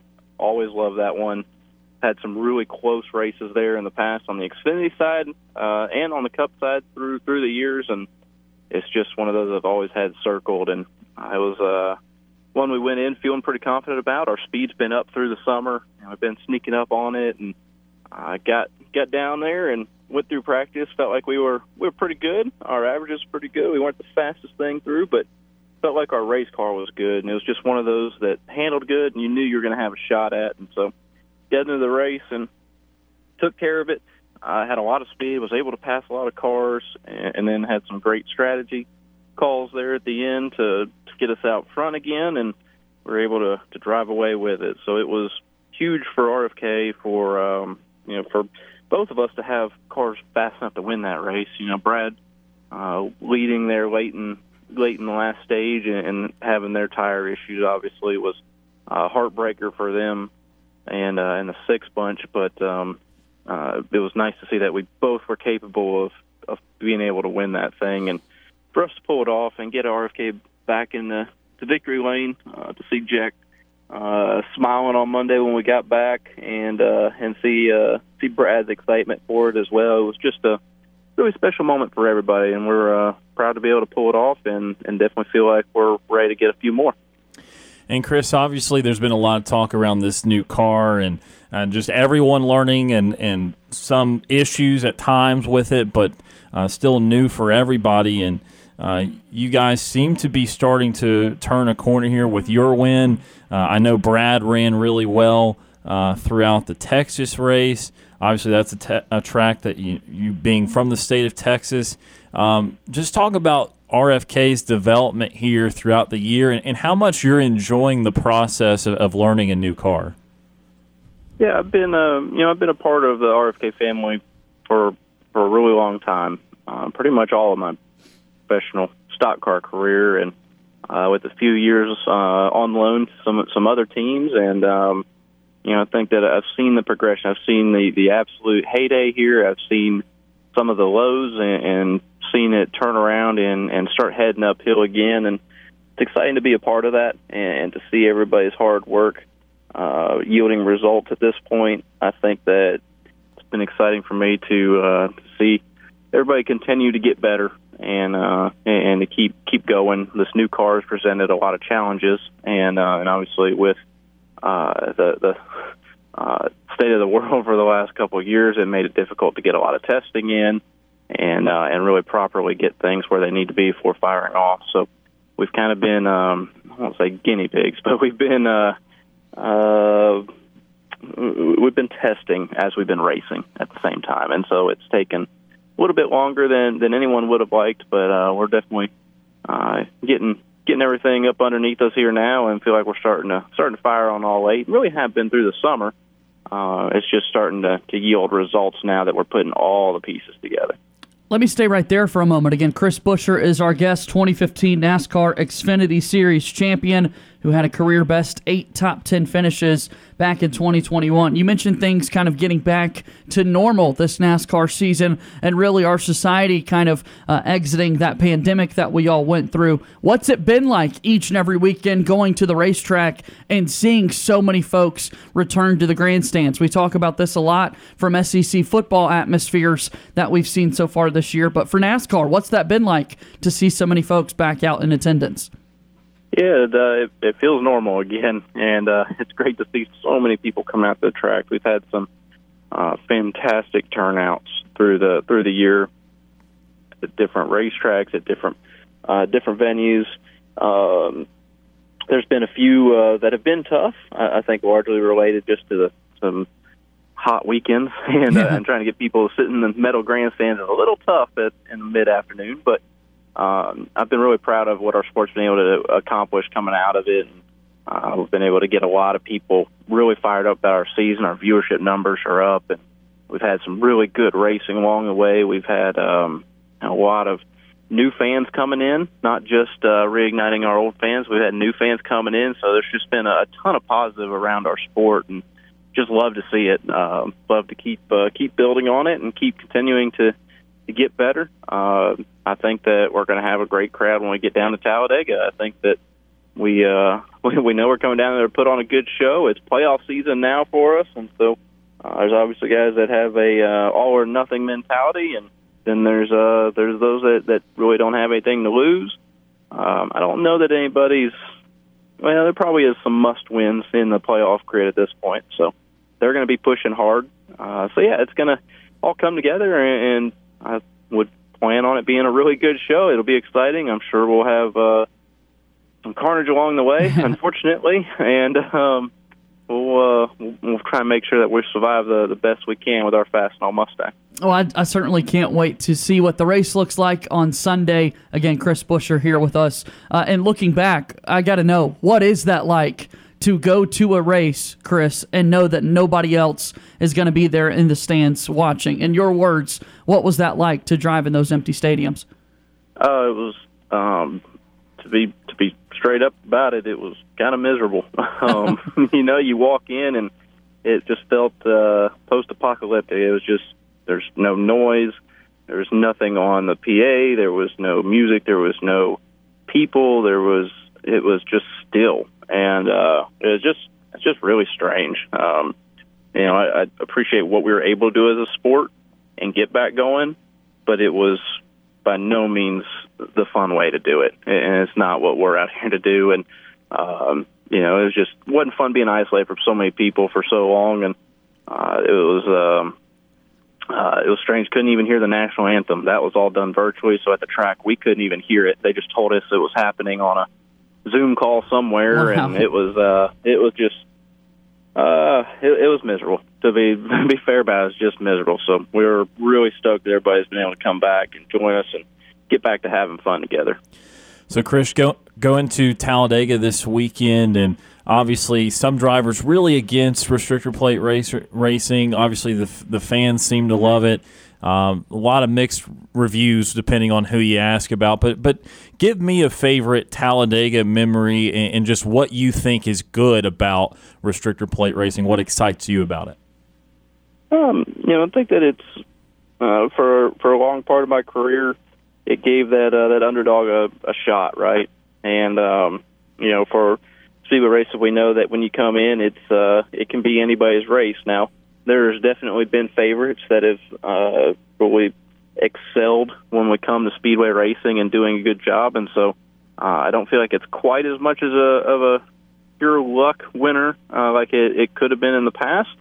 But there's definitely a certain amount of it that comes into play. You have to survive. You have to be at the right place at the right time, avoid other people's mistakes, and if you can do that, you're going to have a chance when it comes down to those closing laps. So that was always fun growing up and knowing that there were times where we were not in top equipment, and when we go to those racetracks, we'd have them circled because that was our opportunity to go make something happen. And we've been able to finish really well at super speedways through my career, even at those places where we haven't had quite the funding or the speed at times, and we've been able to get really close. Never quite pulled a win off at them, but we've been in the hunt, and that's always been fun to be a part of. Chris, the time has been greatly appreciated today. Thank you so much. Best of luck this weekend, and we appreciate you making a stop here in Auburn, Alabama. Thanks for the time. Absolutely. Looking forward to getting down there and getting going. We can't wait. That's our buddy Chris Buescher, driver of the number 17 Fastenal Ford Mustang for Roush Fenway Keselowski Racing. He's joining us here on Sports Call, Tiger 95.9 FM.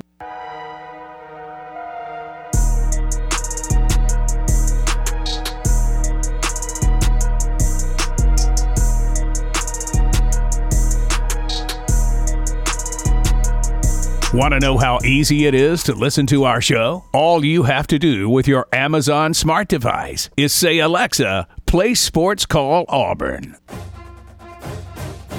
I'm Britt Bowen, voice of Auburn women's basketball and Auburn softball. You're listening to Sports Call on Tiger 95.9.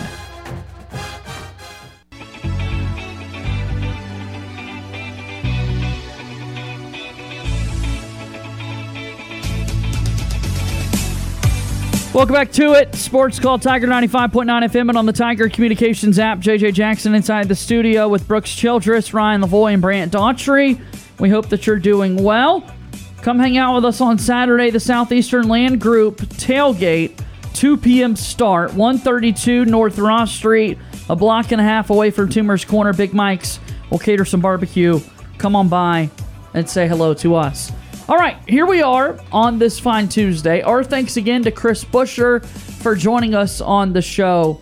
Really cool, really fun honor to be able to chat with him, Brooks. It's something that we've been wanting to do for a while. We've been wanting to have a NASCAR Cup Series driver on the program, and we just did that, man. We just did it. You did just do that. I was stepped out. I was not part of the interview, but you and Ryan did a great job on that interview. Sounded really, really good. And, you continue to have bigger and bigger guys on the show. It's great to get, we talk to beat writers and, people that cover the sports, the different sports. But whenever you get a chance to get one of the actual athletes on your program, there's so much more knowledge you can get out of them because they're actually on in the field of competition doing the sport. And so when you get some of that inside knowledge, especially from the top, one of the top racing series in the country, it's unrivaled knowledge is what you get.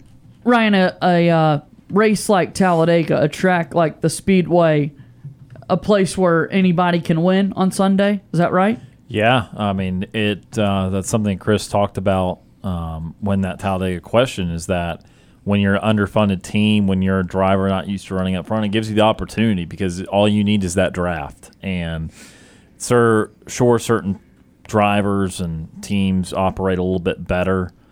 Maybe some are better pushers, some need to be pushed.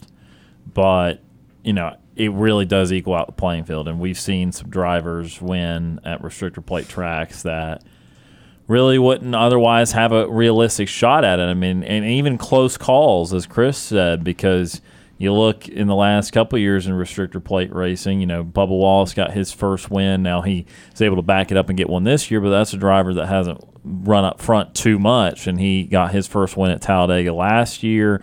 You look at Michael McDowell winning the Daytona 500 in 2021. That's a guy that had never won before. And then this year, even a close call in Atlanta, which is now becoming a drafting track, where Corey LaJoie almost won. And so it gives people opportunity. Now, other drivers look at it differently, and that's why I kind of asked about it, because Joey Logano is a guy that has long been on record saying he hates it. He thinks it's not racing. And there's other guys, and I don't want to misrepresent who it was. I can't remember I think it was Logano again. It might have been Denny Hamlin, but I think it was Logano who just flat out said you don't have to try to win or just kind of criticizing the guys and saying there's no skill in winning and you're rewarded for not racing. And it's just, he basically just implied that the guys that don't deserve to win have a chance to win.